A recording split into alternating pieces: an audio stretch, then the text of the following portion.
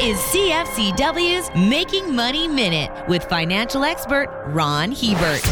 If you get a hot tip on a Chinese company about to list its shares in North America, delete the message. The performance of Chinese newbies has been horrible. The 17 Chinese startup companies that have listed their shares for trading on the Nasdaq exchange in the last 2 years are down on average by 91%. The Chinese, under the leadership of Xi Jinping, have come to a very important realization. It's finally dawned on them that they're communists. As a result, don't expect to see the performance of these startup companies get better anytime soon. For more information, listen to our Making Money show, hosted by Ron Hebert and Gord Whitehead at letsmakemoney.ca or cfcw.com.